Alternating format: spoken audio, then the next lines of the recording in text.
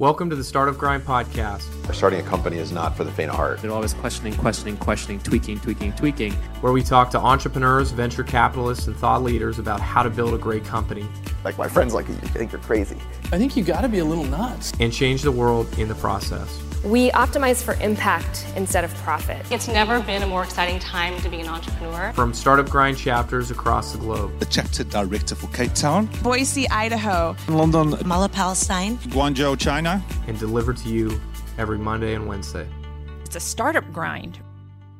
Hey there, and welcome to Wednesday's episode of the Startup Grind podcast. I'd love to take a quick moment to tell you about one of our partners who make this podcast possible. SoftLayer, an IBM company. SoftLayer operates a global cloud infrastructure platform built for internet scale and provides infrastructure as a service to customers ranging from web startups to global enterprises. SoftLayer began as a bootstrapped startup, started in the founder's living room. 8 years later, they were acquired by IBM for $2.1 billion, and through it all maintained the belief that startups are what makes the world go round. SoftLayer's Catalyst program offers free credits for customized hosting across both virtual and bare metal machines, offering public and private clouds. Catalyst also makes it a point to provide a lot of support for early-stage companies. They understand that no two startups are the same and refuse to take a cookie-cutter approach to supporting Catalyst companies. Every startup gets personalized attention and feedback from a team of startup veterans and technical experts. For more info, check out softlayer.com/catalyst. That's softlayer.com/catalyst. Hey there, and welcome back to Wednesday's episode of the Startup Grind podcast. Today we have an enlightening conversation with the editor-at-large of TechCrunch, which is the biggest breaking news site about the hottest tech companies. Mike Butcher has been named one of the top 50 most influential Brits in technology by the Daily Telegraph.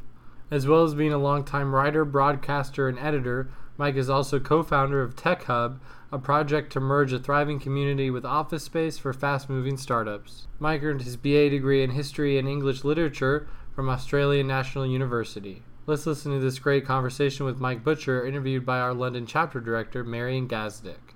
Mike, let's start with your background. Where were you born? Where was I born? I was born in either Fulham or Hammersmith. I'm not quite sure which. Queen Charlotte's Hospital doesn't exist anymore. And I lived in London when I was a little boy. So you're a Londoner? Sorry? You are a Londoner? I am the only person in London from London now. All you people are all, I don't know where you guys are from. I'm kidding. London's fantastically diverse now, of course. But it is amazing how it's become a world city so quickly. And, growing up in London very young, the only people around were just people pretty much from London most of the time where I was living. But like the rest of the world, we've all travelled. I've travelled, and it's wonderful to see what London's become actually over the last few years. We'll talk about it a bit later, about the role of London within the ecosystem. And when you were growing up, at some point you discovered you like to write. Well, I think I've discovered that I like to create. My father is a research scientist in malaria. And I grew up knowing the difference between Plasmodium falciparum, was it? And Plasmodium vivax. I hope I got that right. And one's brain malaria, that'll kill you in 24 hours, and the other one will do it more slowly. And I grew up wanting to feel like creating things. And even though my dad tried desperately to get me into science, the first thing I did when I get hold of any kind of ability to produce media was said, Dad, can I make they've got this thing called VHS, can I make a documentary about your malaria? And he was like, all right then. So that was the first thing I did at high school, making a documentary about him and his malaria. And so it wasn't just about, writing is fantastic and journalism is a craft, but creating something I think is the most fantastic thing. And I think that's what attracts me to entrepreneurs in a way, is that they create something new in the world that didn't exist before. In the same way that I was mad about music and still am, and was drumming rock bands and stuff back in the day. But that creative process is extremely exciting. It's so much more fun than anything you can ever think of, really. And so it's not about, to me, even these days, it's not just about writing, it's about creating things, whether it be media or events or something new in the world. I think that's really cool. Yeah, it's a big passion. So it's not just writing, it's also doing videos, bringing people together for conferences. Well, yeah, I mean, yeah, obviously. One of the things is that it's easy to lose sight of that, obviously. Sometimes I think the difference between an entrepreneur who was just sort of like painting by numbers, who goes, right, okay, there's a gap. If we do that, and that, join those dots, we'll end up with a business. And then that's totally fine, and I understand that. And there's a sort of an execution to that, which has to be respected. And then there's a different kind of an entrepreneur who has this sort of primordial passion that they want to really do something new, and it sort of eats them up inside. There are different kinds of. They're not just two different kinds, but often in a way it does sort of flip between the two a little bit. It's really interesting to watch, as an observer, as I am. Yeah. And then you were doing these creative things, and when did you knew that this is something you want to do for a living? Well, I mean, a living, right? Journalism doesn't pay fabulously well. But I remember the first job, one of the first jobs I had in journalism was on the Hammersmith and Fulham Chronicle. And I'm sure you've heard of it. And it's a fantastic paper. It comes out every week in Hammersmith and Fulham. And it was... I think I got paid £9,000 a year was my salary, and I couldn't afford to. At that point, I couldn't actually anymore afford to live in Hammersmith and Fulham or either. So I had to commute into town to basically cover my beat, and my beat was basically the Fulham Palace Road, and up just before the Fulham Palace Road, where it meets the Thames. And then right up to the roundabout, the big roundabout. That's sort of my beat, roughly. And up on the Fulham Palace Road is obviously just that road there. Just to the left of it, if you're looking like north to south, is some very, very lovely houses just near Fulham Football Ground. And then just as you get a bit further north is the Peabody Estate. And there are only 2 stories that I used to end up filing for the Hammersmith and Fulham Chronicle, blessed be its name, the first was drug death on the Peabody Estate, heroin and gangs, and the second story was £25,000 Rolex watch stolen off the Fulham Palace Road. So, as you can imagine, it was basically a real local newspaper stuff, and so, but what. I loved it, and it was fantastic, great fun, going to police meetings, and we used to call it fire calls. Fire calls, getting in on Monday, ring. There was only telephones then. You had to ring the police, what's going on, ring the fireman, ring the ambulance. Fire calls. Do that every Monday morning, so you could file for the newspaper, see what happened. And but police also had to have meetings. You had to go into the police station. You sit there with the other. I had to sit there with the Hammersmith and Fulham Gazette. They were our deadly enemies. So it was great fun. But what I really liked was writing about one thing, and then a few years passed, and I got into business journalism. Because I wanted to write about the media, fascinated by the media itself. I started writing about newspapers and magazines and stuff like that. And then, of course, the mid-90s came along, and here comes the web.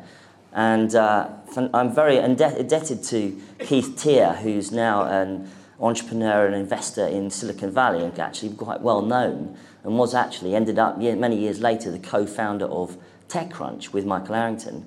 I'm very indebted to Keith, because he's the guy who wrote one of those funny little books that used to come out on magazines called How to Get on the Internet, the ones that you peel off the magazine.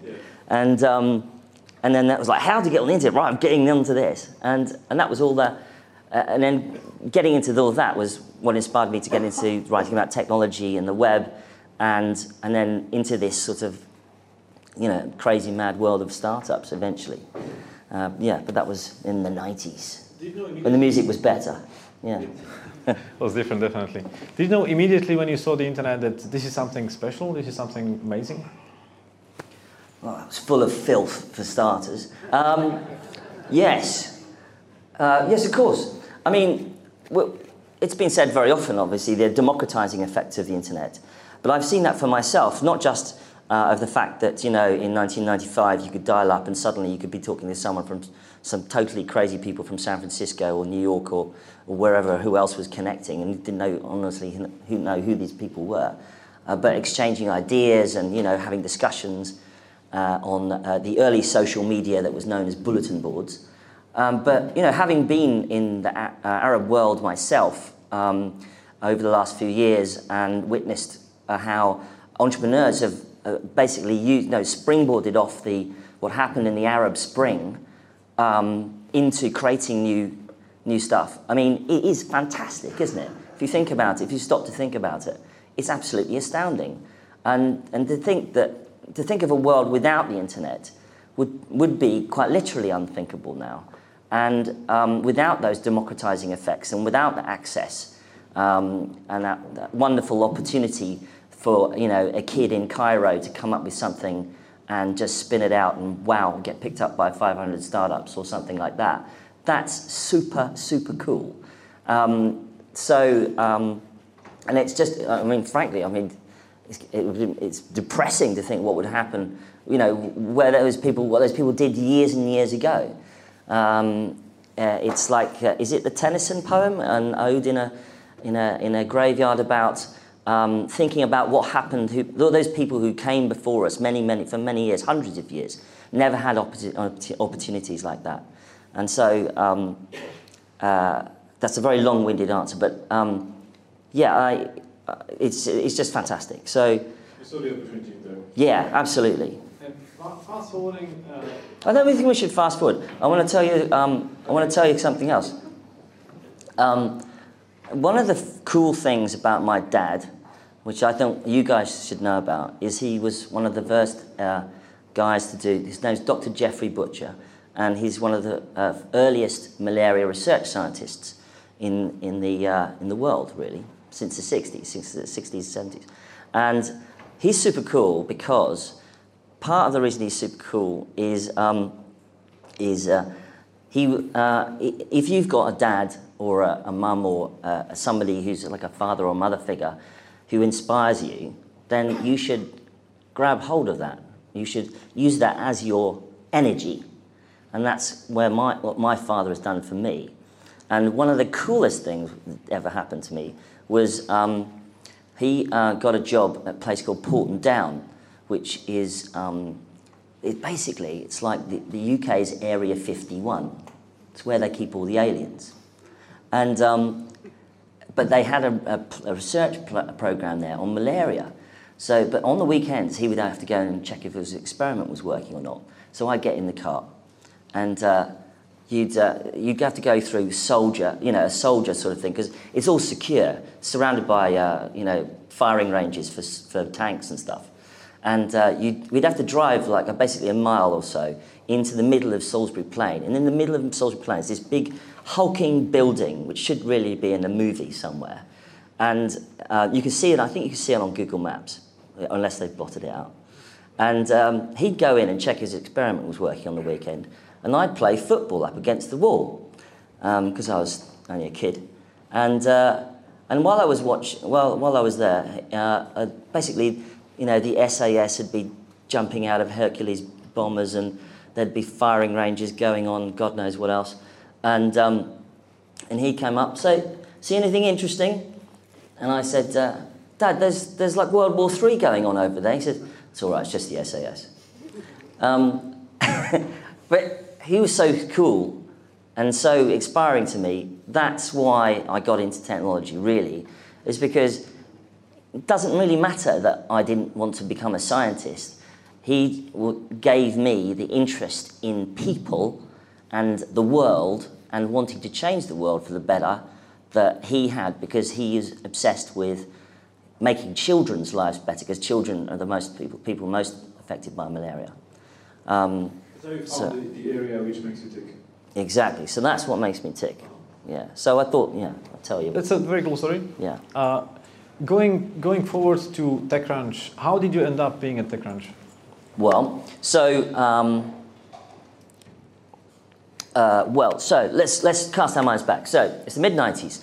The web comes along. A chap called Tim Berners-Lee comes up with a lovely little web browser. It's all going tickety-boo. Up until then, it had all been Veronica and Archie and strange little apps connecting to the internet and strange little bulletin boards and stuff like that. But the web browser suddenly made sense of the internet. And I'd been writing about the media business. I rang up a guy who was working on a magazine called New Media Age and said, have you got any jobs going? And so he turned out he did. And luckily, I was much more at the geeky end of journalism, so I would literally go into newsrooms and reconfigure the Mac setup and then get told off, even though it was better, of course. And this was a perfect job for me because I only wanted to get involved in the internet business and write about the internet companies. And that was about 1996. And now we were trying to run an internet magazine in a building which had 4 modems. And each modem was only a 56k modem. So 4 modems. The entire building was trying to connect to the internet, and we were trying to run we were the only internet magazine in the building. This company called Centaur Publishing, which frankly didn't know what the heck they were doing, and we basically had to control the rest of the magazines to get off the internet so we could do our job. So it was super fun and great excitement, and eventually became the editor in the late 90s and took it from what was effectively a newsletter into a magazine, and that really. So I've seen a couple of booms, as it were, prior to this one, shall we say, similar things happened. There was the case of the company that decided to create a boardroom out of inflatable chairs, and then there was a startup that put grass in there, real grass in their office, just to try and outdo Google, and all sorts of strange stuff like that. Do you remember the first UK-based company you wrote about? Oh gosh, that's impossible to say. I couldn't possibly say that. Something cool which you really remember, which excited you back then, and then they became big. Oh, it was more. I think FreeServe, of course, really changed the game because they basically managed to figure out how to get people online all day and all night for a flat rate. The first flat rate dial-up internet access. I mean, it sounds completely anachronistic now, but that's what they did. FreeServe was the first one that did that. And whereas the whole of America had local calls and you could be online all day for 50 cents, it didn't exist in the UK. Every time you went online on a dial-up line, you would be paying by the minute. We just didn't have the same infrastructure or the same culture. So FreeServe changed the game absolutely on that. When they IPO'd, they had 1 million users, and the IPO valuation was based on the fact that for every person, they were worth £1,000. That was in the IPO document. So therefore, they were worth, et cetera, et cetera. Yeah. So that's how people were valued then. People would literally do startups based on the fact that they had 25,000 pages of flat HTML. It wasn't an app. It was just a website, right? So that was the environment. And it was really a media-driven boom. The boom was media-driven. I remember people talking about £25 per banner advert. £25. It's absolutely insane, isn't it? Because it was such a new medium. And in fact, because I was on New Media Age, that's basically what we're about advertising agencies and web agencies and people like that. because it was considered a new medium rather than a platform in the way that we think of it now. Uh-huh. Yeah. Yeah, we had Brent Hoberman here, the founder of LastMinute.com, in April, and he said, the valuation of the company was really skyrocketing, and then it plummeted it decreased by 95%. Yeah, well, I remember being on the top of Soho House with Brent, having drinks just the week before the IPO, and that was super fun, as you can imagine. And I don't think that I don't think that they realised what would happen afterwards. It was really a brand new world. And he still managed to, he stayed for a few more years, and he still managed to sell it for over $1 billion. Yeah, I mean, no, Brent is an amazing entrepreneur. But Brent and Martha together did it, Martha Lane Fox. I mean, they were pretty rebellious in a way. I mean, now he's a scion of government, and he rubs shoulders with princes and PMs and what have you. But I mean, Brent and Martha used to turn up at awards ceremonies in jeans and t-shirts, and they were proper proper rebels, actually. Just like you, right? Yeah. Well, I just do this because I don't have any other clothes. But so let's go back to you. Now you started writing, and then at some point you decided to do something else as well. You built something else. So what was the first thing you built? Well, I mean, I'm a media guy, and I love media, and I love journalism. But I do sometimes wonder. I think, like many of the entrepreneurs in the room, you see something and you think, I want to change that, don't you? And one of the things that I saw in around about 2008, 2009, was the fact that, especially around here, the cluster of startups was building, but most of the meetups were happening in pubs and in upper-level pub rooms and tiny little places all over the place, and nobody had a place to hang out all the time. And there was this co-working movement happening over in the States, which was starting to fire up. And I'd just been to Dublin, and Dublin at that time had a thing called the Digital Hub, which was basically government-backed. But it was a place where you could go and get a desk, plug in, get some Wi-Fi, grab some coffee, boom, off you go. And I thought, why doesn't somebody do this in London? This doesn't make any sense why we're not doing this.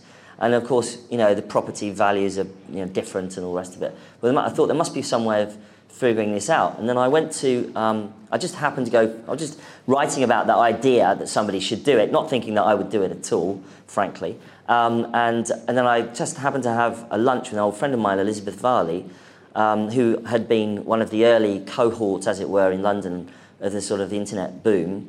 And we had lunch, chatted about stuff, as you do. And she told me that she was looking to do a kind of a co-working space, but just sort of a general one for small businesses. And I said, hold on a minute, why don't you do one in tech? Because I think there really needs to be one in tech. I mean, if you want to do it, we should do it together. And she was like, yeah, okay, hold on a minute. So that was that great sort of... It was easy. Great sort of moment, when you meet someone, you think, wow, we can actually do this together.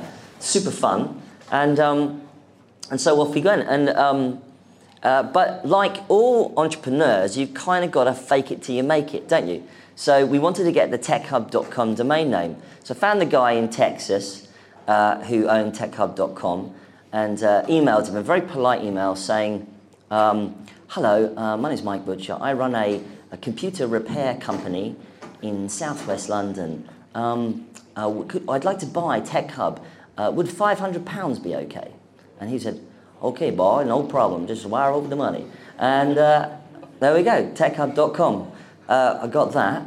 And then we realised we weren't really sure if people wanted it. So we had to create sort of a minimum viable product for the idea.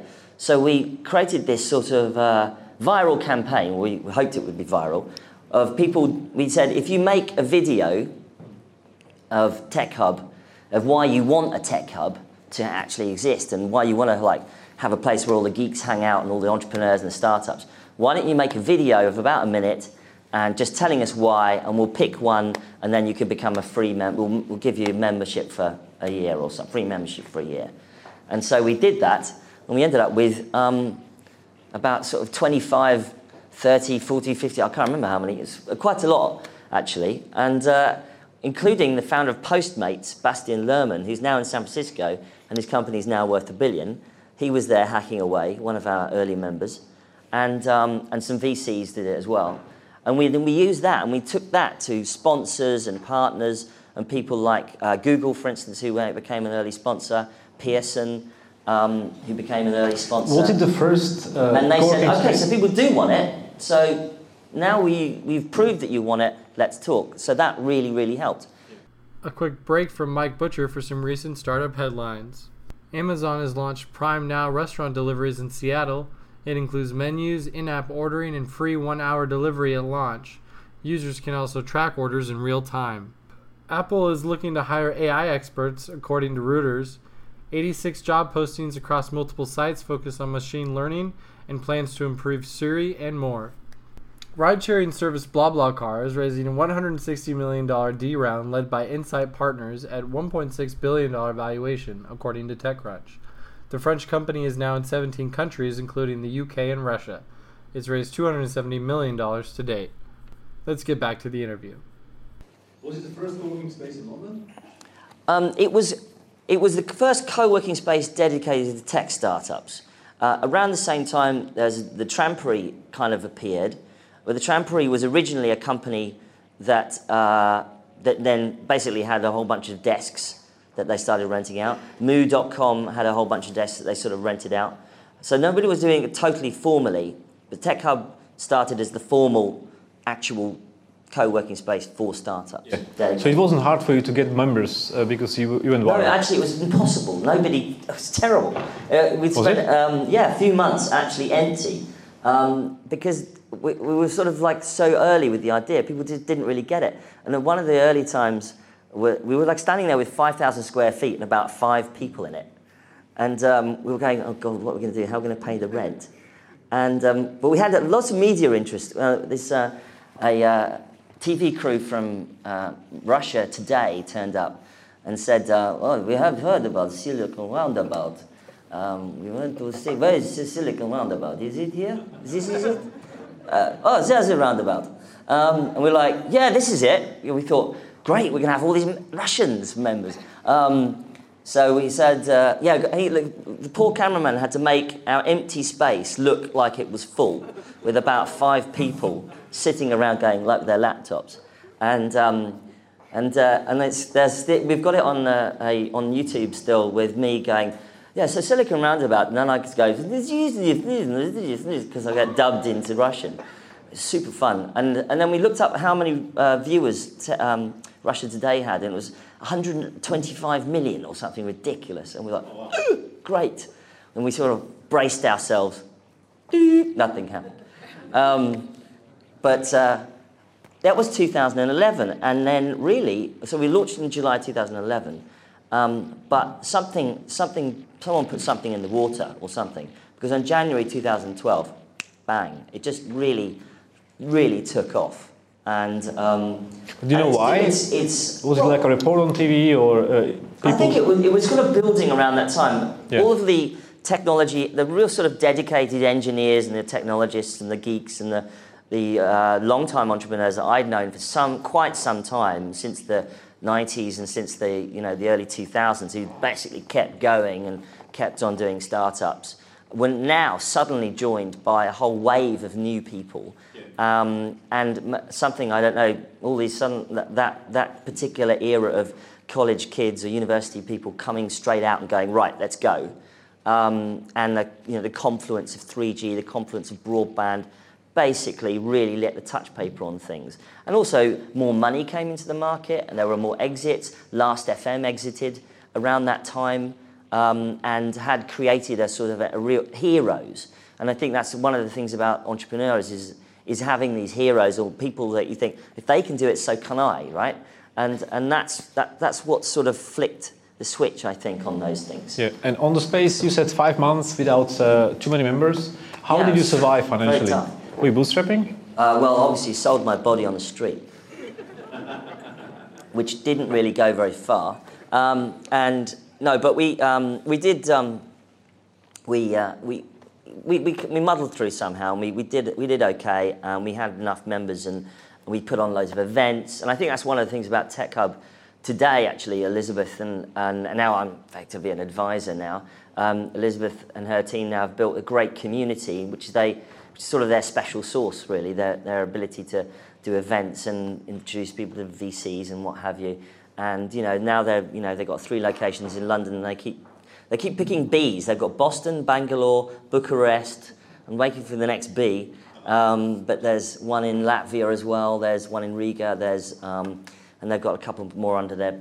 No, just did one in Madrid as well. So that's the interesting thing, because they're creating sort of a network, which is very useful for London and for Londoners, and for them as well, for these outlying or other countries to basically come into London as well. Sort of use London as a launch pad. Yeah. So you, as being advisor of Tech Hub, for a while it was mostly central working Tech Hub. Now we have spaces like this, WeWork. What do you think about these guys? I think they're part of a movement that has happened over the last few years, which is quite simply solving the property problem for entrepreneurs. You don't know if your company is going to be around in 3 months. You need office space. You need blah blah blah. Very, very simple. And it's a real sort of policy issue, I think, for the government. And I mean, you said that I advised the PM and the mayor. Well, I mean, they didn't really listen, unfortunately. I actually managed to end up sitting in front of David Cameron about 3 years ago. Well, just before the Olympics, and I said, basically, this is what I said. I said you should turn the Olympic Village into a massive technology park. You should make all the Olympic athlete accommodation for engineers, for scientists, for geeks, for roboticists, you name it. That's what you should do. Simple. We're waiting. We're still waiting. But hopefully some of it will happen. There's a couple of good projects in there, like some of the Here East guys are really trying to do their best. Obviously that park there. But there is the WeWork guys and Tech Hub and all these other people are solving a problem for entrepreneurs, which is community, offices, events, and it's amazing actually how much is happening in London, because I go to other cities in Europe, and there's maybe a couple of these kinds of things, but it seems to have really taken off in London. So you say it's a movement. How hard is it for companies like this to scale? We know WeWork has raised 350 million recently, and they're growing very fast. Is it complicated to convince investors you can really spend this money wisely?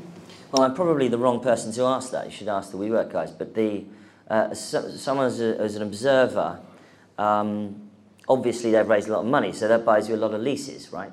But then the other issue is how do you create a platform, a technology platform? Is there a technology play? And you have to work out whether or not there is a technology play there or not. One of the things I think that is really is slightly frustrating about Europe is that we often don't create platforms. They create businesses, but not platforms. And it's partly to do with the ambition or the access to capital of investors, because investors, especially on this side of the pond, often say, what are the figures looking like in 6 months? Or what are the revenue figures, projections for 18 months? And that's a different proposition from value investors who tend to say, can you build me a structural monopoly in the next 5 years, right? And that is a different proposition. And it's usually because, A, you've got access to a very large market, the US, and Europe is more fragmented. And B, the aspirations of some VCs. There are a handful of VCs in Europe who do have that aspiration and can go, yeah, we would kind of basically want to go, we use this as a platform, but we want to kind of scale up and go global from here. And, the indexes, the Accels, the Baldertons, more recently, what's Klaus Holmes' fund? Lakestar just came out, 350 million, yeah. The DN Capitals and the Dawns and and the passion capitals at the micro level VC. Very interested in creating global platforms, right?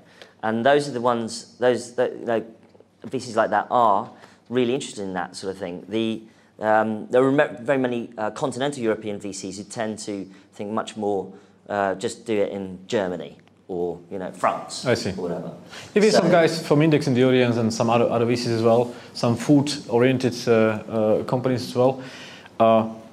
You now being an entrepreneur and working for, so you're advising TechHub, and you also started this other company called Europass. Yeah. Is the company, or is it just an event once a year, and that's how you wanna keep it? It's a tiny little company, but basically it's a big party.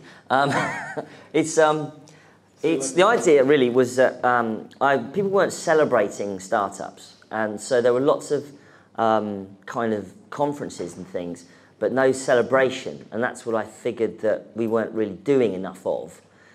So we started the Europass Awards. We did it in a bar about 6 years ago in a South London bar, and about 100 people turned up, and we got people to vote for the companies they thought were the best and that kind of thing, and it's fantastic. But the thing that's great about it is that it's completely genuinely editorial independent. So it's genuinely the votes of the community who get to decide who we think is great.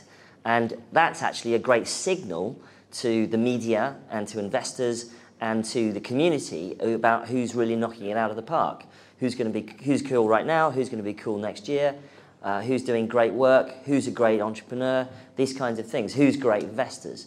So that was much more about celebration. And last year we turned it into a one-day conference, which is much more collaborative, and it's designed to be much more like smaller groups, rather than being these big, massive conferences where you go to, which are great, by the way, but there's a lot of people, whereas we keep it to about under 1,000, and quite a lot of people are invited basically to come. So it's much more of a community event, I think. So I just wanted to get back to those early days of those early good conversations, like we're having, like we're able to have at smaller events like this, to talk about like how do you do things, how do you get things done, that kind of thing. I love the idea to celebrate startups. It's a very good mission. Yeah, and now we're getting great media coverage. The London newspapers and the CNBCs and the Bloombergs come along and stuff like that. So you want to keep it in London, or you want to do it like TechCrunch Disrupt to keep moving it from city to city? Well, TechCrunch Disrupt did TechCrunch Disrupt in Europe, in Berlin, a couple of years ago, and then in London last year, and in London, it'll be in London December the 7th and 8th. Disrupt Europe in London this year. Again, I've done the Europass in London mostly. I did it in Berlin once. Okay. Generally speaking, I'm going to keep it in London because it's a great hub for everybody to come into. And the frequency is going to stay at once per year? Yeah, I don't see why not. Yeah. I mean, I'm not really in the conference game as a professional. I'm a journalist, but. Have a party and celebrate startups. Well, but also I think it's. I mean, basically, the Europass is my black book. So I just go, right, you come, right? And so, and actually ends up being a good event. Uh-huh. And how do you see the Europass, for example, either collaborating or competing with others like Founders Forum and the other? It's not. Just something else for somebody else? No, I think it's much more early stage. So Founders Forum is very invitation only and aimed at generally entrepreneurs who've exited, possibly even sometimes multiple times. So as you can imagine, it's quite a rarefied atmosphere. And whereas Europass is generally open to anyone early stage, but we try to curate it, yeah. Okay, so let's talk about startups now, because I'm sure we have plenty of startups here who would like to learn about your experience, how many startups you have been hearing about, and how do you select the startups you write about, because these people, they early stage, they want to learn about what is it that makes a journalist be interested. Well, the thing you've got to do is you've got to think about it as in terms of news, not in terms of PR. Because PR people, God love them, will think in terms of how to shape your story, whereas journalists are interested in what's going on in the news. A couple of months ago, I wrote a blog post on my personal blog, which I rarely update these days because I'm kind of busy on TechCrunch, but it's called mbytes.com, and the article is called "The Press Release is Dead." And I wrote it because too many entrepreneurs, early stage entrepreneurs, are trying to kind of press release themselves like they're a big corporate. And it doesn't really work, it doesn't come across. And what they're kind of forgetting is that they've got to get across what their product does, how it operates in the market, and where they sit. And you've got to remember, you've got a very short amount of time to attract the attention of a journalist before they move on to something else and decide that this isn't interesting enough. And so I just basically wrote down the questions that we'd just ask you anyway. I just effectively open sourced it for you, so that you can basically go, right, these are the kinds of things that journalists are generally going to be interested in. Let's shape our story around that might work in that way. Now, I wrote it in a particular way. It sounds a bit grouchy. Unfortunately, I apologise in advance if you read it. I sound like an absolute beep. It is valuable advice. It's really interesting. But I was writing it a little bit out of frustration, and I thought, what the hell? I'll be passionate about this. And it contains like simple questions. Like simply, one of the simple things is like, what's going on in the news right now? So wearables, for instance, that's a big, interesting, hot topic right now. Now, if you've got a wearable device, are you going to pitch it in a different way? No, because that's a good subject. So go for that. And also trying to go around something that's happening in the news that might be sort of aligned with you. So when Apple obviously came out with the watch, everyone just went, right, because that's what journalists are interested in. They're a bit of a pack mentality. Right, this could come out. Well, what else is out in the market? I'm wearing a thing called the Vector watch, which is a startup originally out of Romania. It's actually quite nice. They're out of Romania, and they're like, boom, right, we're going to get in on the side of that news. And obviously, you don't want to launch on the same day as the Apple Watch. Obviously, that would be insane. When Steve Jobs died, there was no startups got launched. That's all we wrote about for about a month, because everyone was so obsessed with what had happened to Apple over the last 30 years, and that's basically all the tech press just wrote constantly about that for virtually a month. So it's very, very hard to actually launch anything. So don't launch around then. But you've got to sort of pick your timing, and often it's about forming relationships with journalists, not in the biblical sense, excuse me, but in the sense of trying to get to know what they like to write about, who they are. You don't pitch a wireless startup to a broadband magazine. I don't know. You just don't do those. You go after the journalists and the titles that fit what you're working on. Just very simple things, but often things that aren't sort of spelt out, I think, enough. So, Mike, how do you personally choose what startups do you write about? Do you go by themes, or it's just something you really like, you're interested in, and then you start to write about it? I really, really love very simple implementations of big ideas that just simple and just mellifluous and beautiful and work just in a magical way. So in the sense that you go, oh my God, that's amazing. That kind of thing. That's fantastic. Last thing you wrote about, which was this. I haven't written about it yet, but I came across a startup in Berlin the other day, and the demonstration was just like, you were like, really? Oh, that's fantastic. And they're not ready to come out of stealth mode yet, but that's the sort of thing, that's super fun. But the other thing is, often startups do incredibly complex things. So you're trying to kind of, we're trying to be the enterprise SaaS B2B platform for accounting, verified certifications of the et cetera, et cetera, et cetera. And it goes on forever, right? And then they try and oversimplify it and say, we're trying to change the world for checks, or something like that. And you go, that doesn't work either.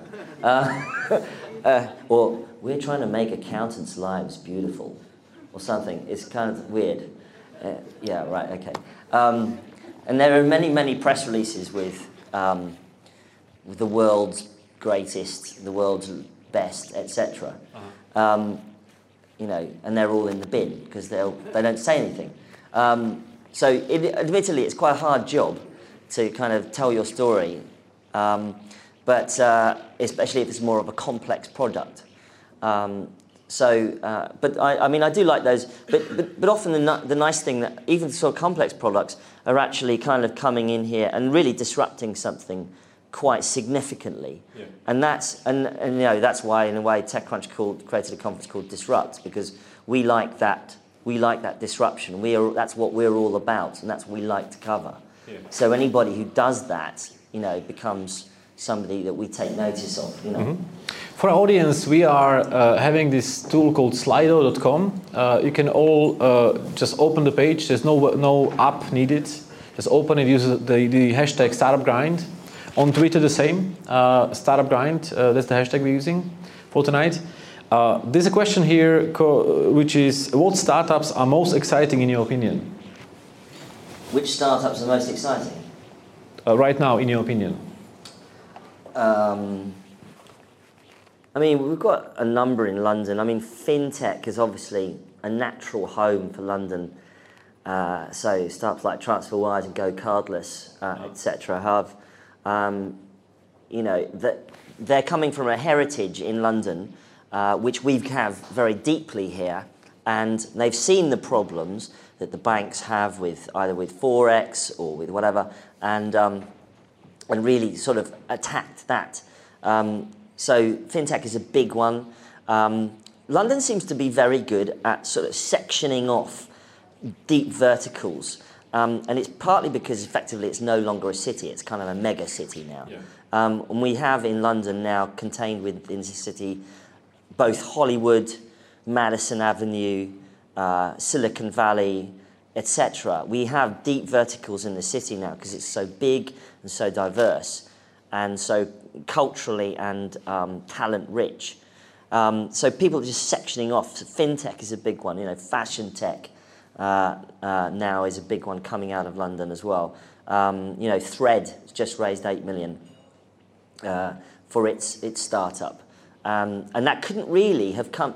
Thread probably could not have come from Silicon Valley. That's the interesting thing, isn't it? You think? Yes, because have you seen Silicon Valley clothes? Appalling. They just do not know how to dress. I can say that as a man who wears the same thing all the time. But there's lots of cultural startups that are unlikely ever to come from Silicon Valley. There is no culture there. That's partly because, when I say culture, I mean there is culture, of course there is, but it's not the same 1,000-year history of art history and sculpture and painting and craftsmanship that we've got in Europe. In fact, I'm wearing. God, I sound like an advert, don't I? But I mean, I am actually. This is a genuine story. So, a young couple, isn't it that they're in love? Isn't that nice? They got together and they wanted to do a startup together, and she's Israeli and he's Italian. It's called Quattrocento, and he's from the glasses industry, and the glasses industry in Italy is very old. Italian sunglasses, right? I mean, you know, everyone has heard of Italian sunglasses, and there's a lot of history in millining and glass making and spectacles and what have you, and lots of craftsmanship there. But obviously they are having problems because the global market for glasses is being disrupted by the internet and stuff like that. So they've decided to do a full stack. We'll not only design, so we don't have to license any designs from anyone. We'll design the glasses and we'll make them and we'll ship them and we'll do all the e-commerce. So sort of Apple model, full stack. And actually they're doing quite well. They've raised money. And that sort of company couldn't have come from Silicon Valley because it doesn't have that cultural heritage in the same way that Italy has for many years. Just outside of Milan, there's all these glasses factories there. So that's what I'm saying. We can play to our strengths in a different way. That's all I'm saying. Yeah. Okay.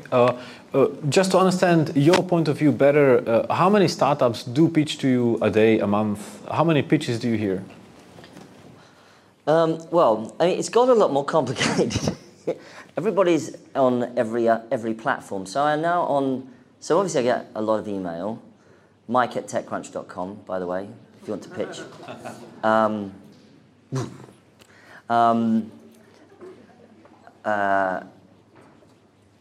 And so I get a lot of email, hundreds of emails. I used to say I get 500 emails a day, but I don't know. It's about 300 or 400. And a day. What? A day. A day, yeah. But now you guys are all on everything else. So now I get pitches. So I always got pitches on Skype, and now you get WeChat, Line, Facebook, Messenger, Twitter pitches at Mike Butcher. We just launched. Please look at our website. Or please check out our app. That is their pitch. What's a cool tweet you would look at? Well, I wrote this piece. The press release is dead. What is a cool tweet that I would look at? That's an interesting question. Mike Butcher, bugger off. You would look at that. I don't know. I look at all of them. I don't There's actually a fake Twitter account which is a fake Mike Butcher's leather jacket. Somebody out there has decided to do a fake Twitter account for my leather jacket. It says, "Can't wait for the dry cleaners on Saturday." Things like this. It is really fun. That's funny, yeah. I said when I wrote this piece, the press release is dead, I've actually tried to, even though I apologise in advance, it sounds super grumpy. I wrote it when I was very grumpy. And sometimes I get a bit grumpy. But there's a lot of information in there which is basically how journalists behave and operate and the things they have to deal with all the time. And one of the things I said, I've started adding notes, so I'm sort of gradually updating it. It's going to become a Wikipedia of how to pitch.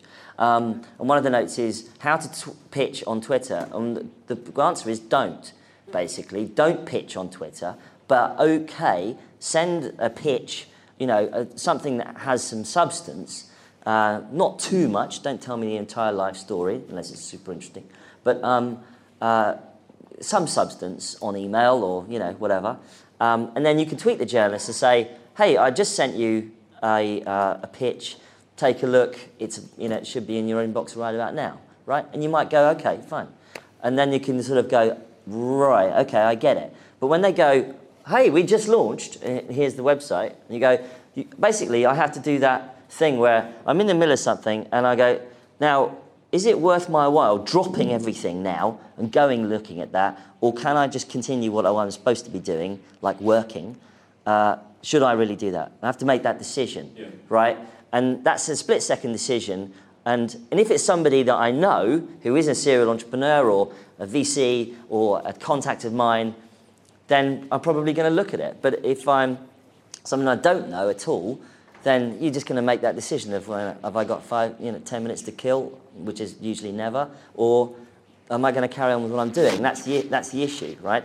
Or it's like, we just sent you a pitch, it's in your inbox, and you go, and then you'll remember, okay, that's the person who pitched me on Twitter. Fine. On this note, so you get up in the morning, you open your laptop, and there's a bunch of emails in your inbox. What grabs your attention? How do you decide which ones to click on? Or you go one by one? Well, I mean, I think the thing is that what people don't understand is that journalists are working on stories all the time. So they're not necessarily going through their inbox with a fine-tooth comb. I'm writing a story right now which has got nothing to do with email or whatever, any email that's sent to me. So your inbox is like, incoming, but there are things going on all the time out there in the real world to do with Facebook or Twitter's IPO, Twitter's share price tanking, or Ashley Madison being hacked, or things like that. That's news, right? And that's what we cover. And so obviously it's hard to get into the news cycle, which is why I often say to startups, try and get in alignment with something that's going on in the news, because that's it's where the gaze of the media is at that moment. That's interesting. Yeah, and rather than sort of let's do flat line and then bang, press release, and then back to zero again, it's better to be part of the conversation that's going on.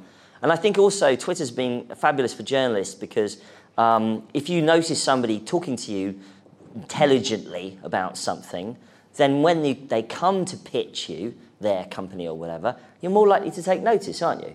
So, Twitter is not an inbox in the same way that email is, because email, am I going to open this and have to download a 10 megabyte PDF? Hate PDFs. Or, I'm just going to have a conversation with somebody. And that's the difference. And the thing is, we're about news. We're not about, just waiting for someone to email us all the time. So if I have a startup, what is the best way for me to get your attention? How do I do that? Somebody sent me a press release in a secret wooden box once, and I had to figure out how to open it. That's original. Yeah, it was especially because it was from Russia, and it didn't have any name on it, and I was like, Mr. Butcher, we have been watching you. We would like to give you a present. Yeah, the company doesn't exist anymore. I think it's when the sort of this era of bubblish behaviour started in about 2007-8 roughly, and then it of course went down again for a bit and then back up. I remember a guy pitching on stage, like stage, doing a demo, etc. Started his pitch, and then somebody ran on stage and basically swacked a custard pie in his face. And that was the era of pitches where you had to stand out because there was sort of crazy stuff going on. And everyone was like, what the heck just happened, right?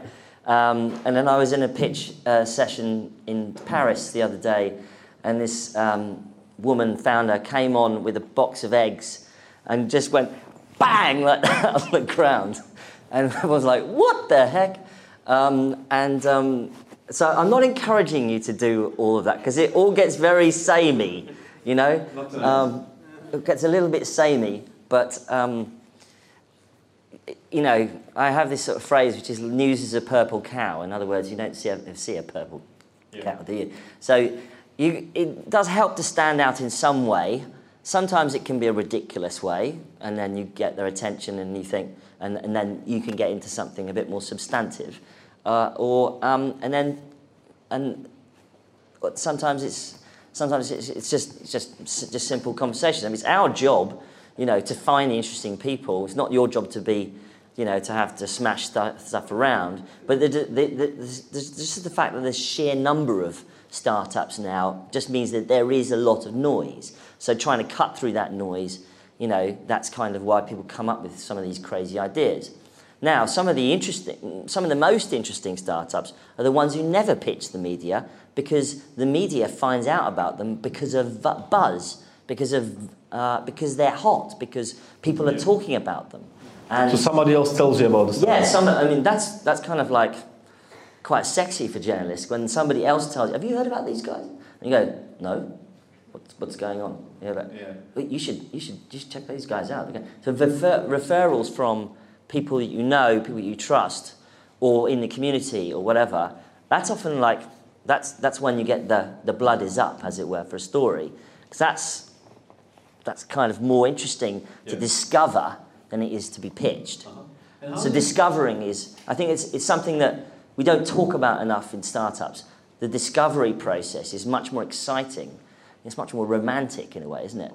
Than there's just been sold to all the time, which happens. I know I accept that that's part of the industry. It's also much pushy. If somebody tells you about somebody else, then odds are they don't try to sell it too much. Yeah, sure, but I don't want to go back to kind of the reverse position where in London or the UK or Europe where we go, anyway, it's a very good company, and we think it's going to be successful. We've got a few problems, but we think it's going to be okay. And whereas in America they go, You know, I mean, in Russia, I love going. I kept going back to Russia. The guy keeps going. You often come at often it's Eastern Europe. So they go, yes, we do not. We have invented a device. It is. I shall demonstrate. We call it teleportation, but we just do not know how to market it yet. And the exact same product in the valley. It's like, imagine a world. Transportation disrupted, right?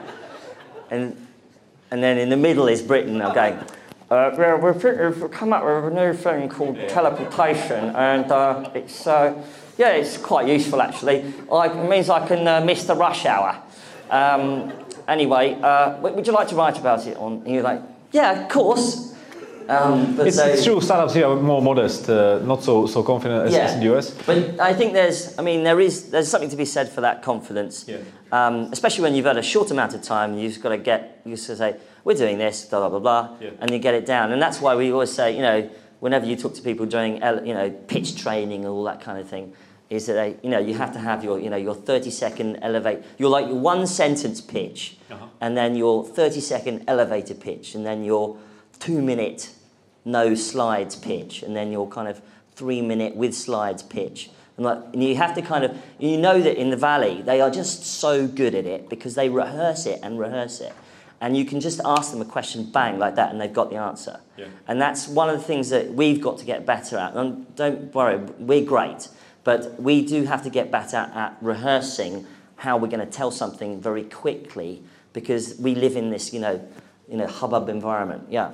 As a matter of fact, if you want to learn about this, you can learn about this from Mike's blog, because he has this thing about his bio. His bio in a short version, in a mid form, in long form, right? Yeah, it's the same bio, just with more padding, as my university presser with. Mike, how is it in person? So you come to an event like this. Do you like to be talking to people who are pitching you something, or you don't like that? Because, for example, at VC, they have this pitching fatigue. As long as you start, they just switch off and... They go back on the BlackBerry, don't they? Yeah. Well, it used to be they go on the back on the BlackBerry. Now they're on nothing. Are you a guy like this who, when somebody starts to pitch you, you just fade off, or you still... What do you prefer? Depends how hungover I am. I think I just think it's just a very normal thing. It's just, just be human, right? If you're in the middle of a conversation with somebody, you don't walk up to them and go, hello, can I tell you about my, that does happen now and again. And you think, you don't need to do that, really. It's just be a normal civil person, really, not complicated. And I mean, I'm in the game where, I'm here to talk to people, and that's totally fine. That's part of the job. Yeah.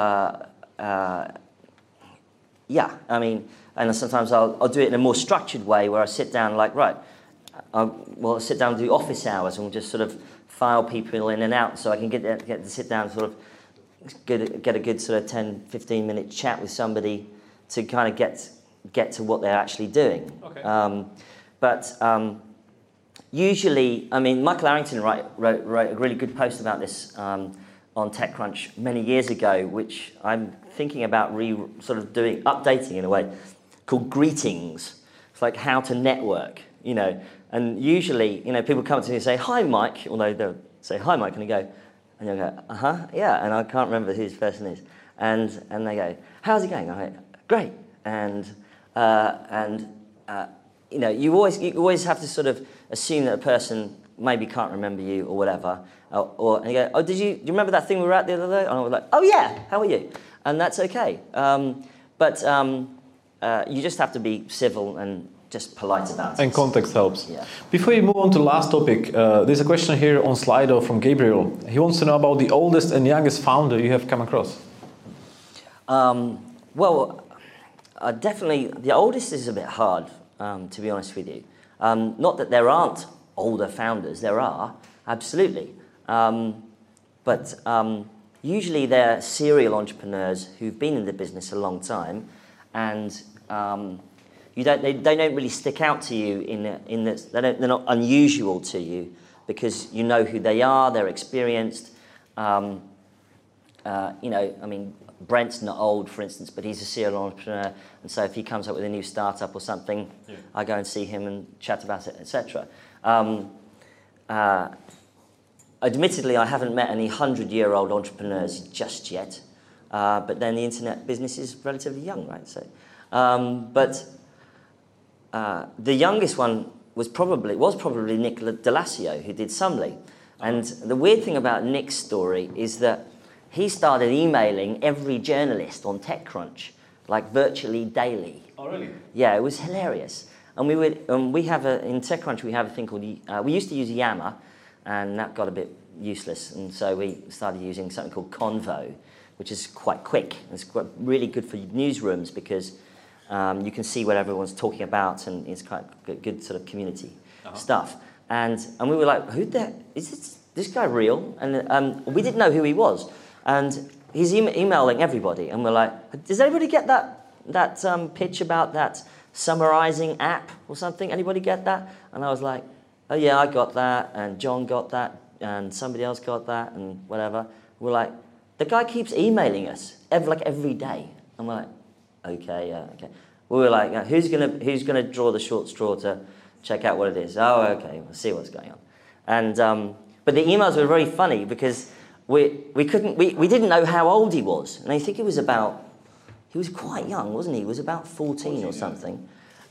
Quite young. We didn't know how old he was, so it sounded very odd coming from what we thought was an adult saying, "Hello, could you write about me up? Could you write about me up? Could you write about me up?" like sort of obsessive, ADHD entrepreneur. And we were going, oh, God, okay. And then I think one of the team, it wasn't me, but one of the team picked it up and just went, okay, we'll just write about it.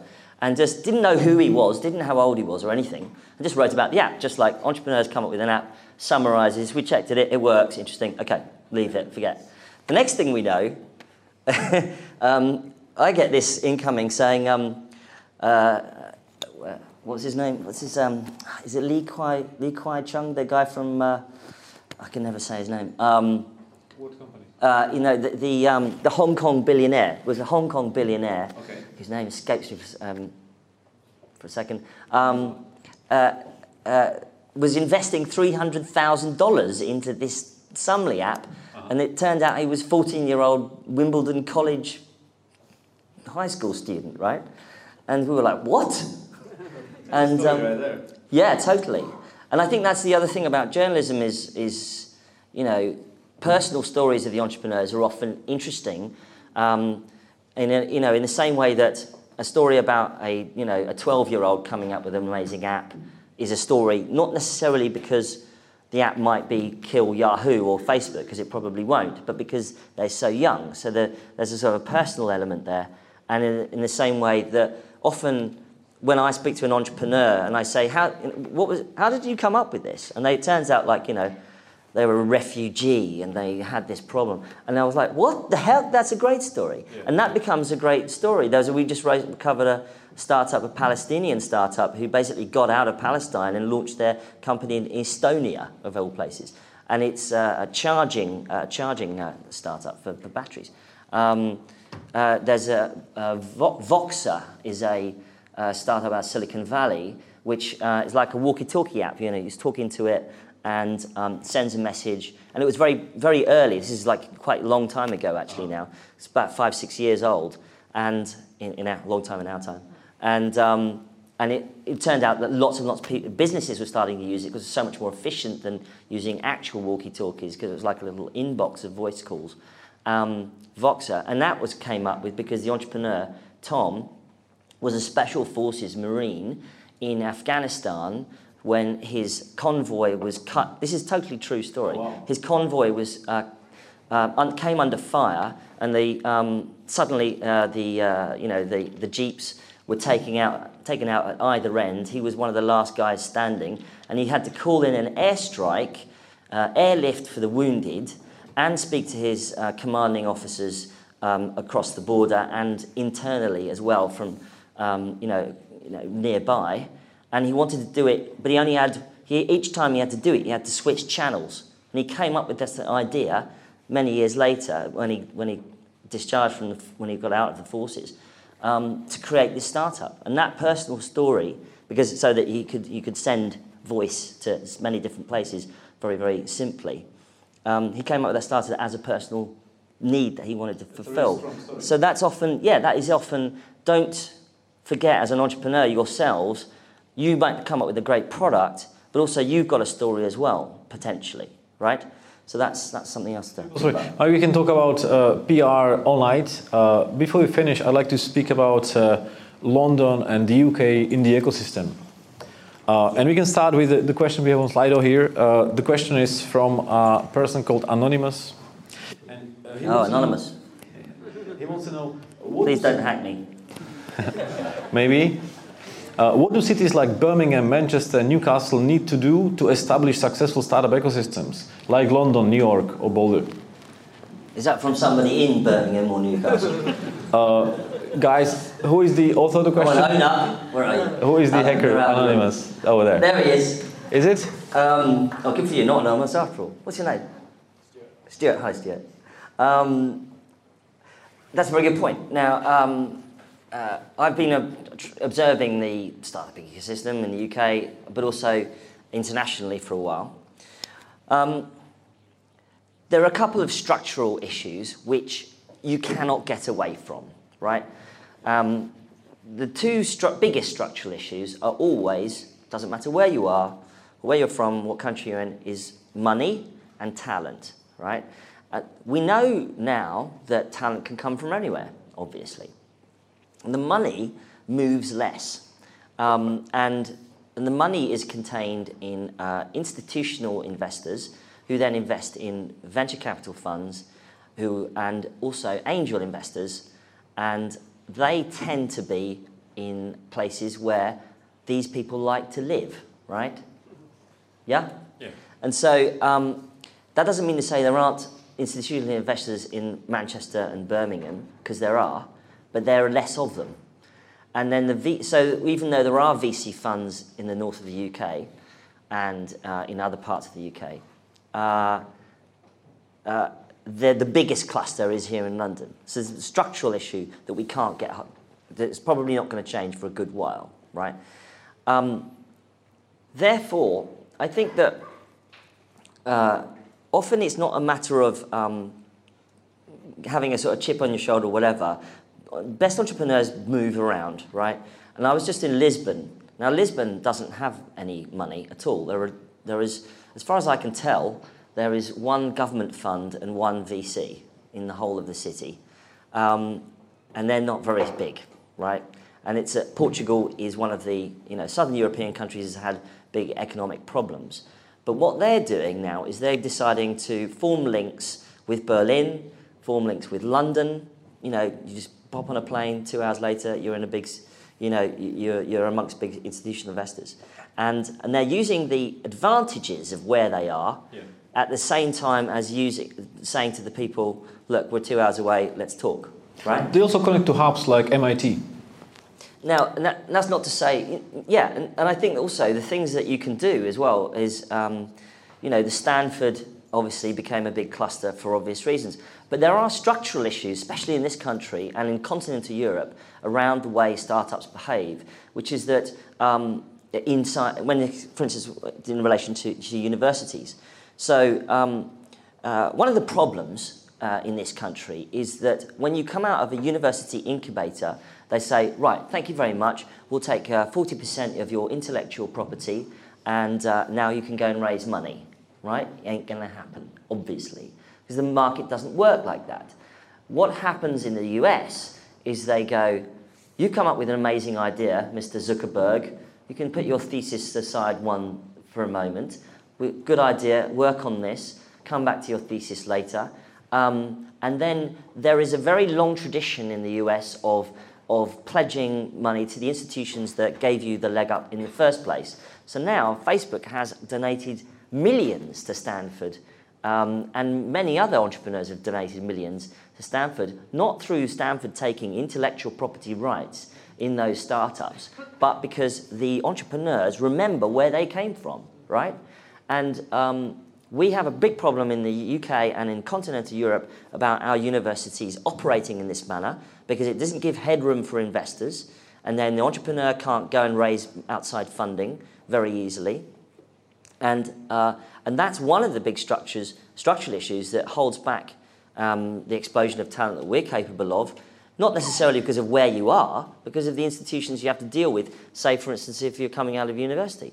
Now, that's not even getting into the fact that there are less VCs in Manchester or less VCs in Birmingham. That's just a simple matter of that.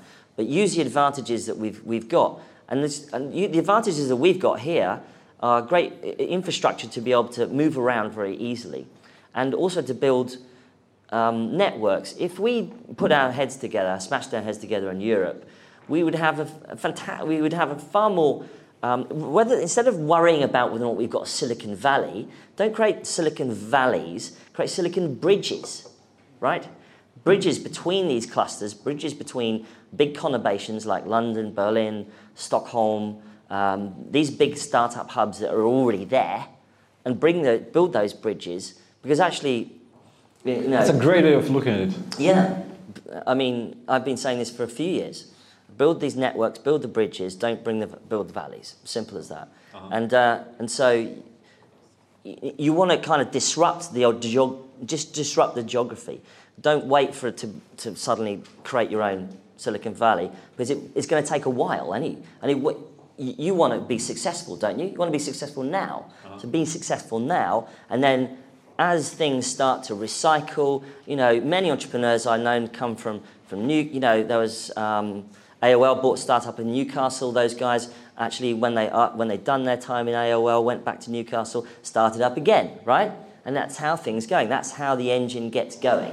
Do you think the engine can be made a bit more successful by starting up communities in smaller cities?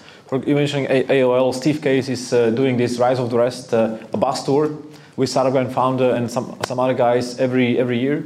He goes to smaller cities and he does competitions, and in every city he invests in one of them 100,000 just to help them. And these are Midwest, these are the not so obvious places. Yeah, Boulder. Nobody thought, frankly, Boulder, Colorado would be where Techstars came out of, but it's a very big university town. It's in a place where they called the US, and they call it the New West, which is a sort of opening up of the area. And you had Brad Feld there, who came up with the whole concept, and yeah. I mean, the important thing was, and Brad Feld's philosophy is to put founders first. Founders should be the ones who drive the ecosystem, not anybody else. So when founders drive the ecosystem, that's when things start to happen.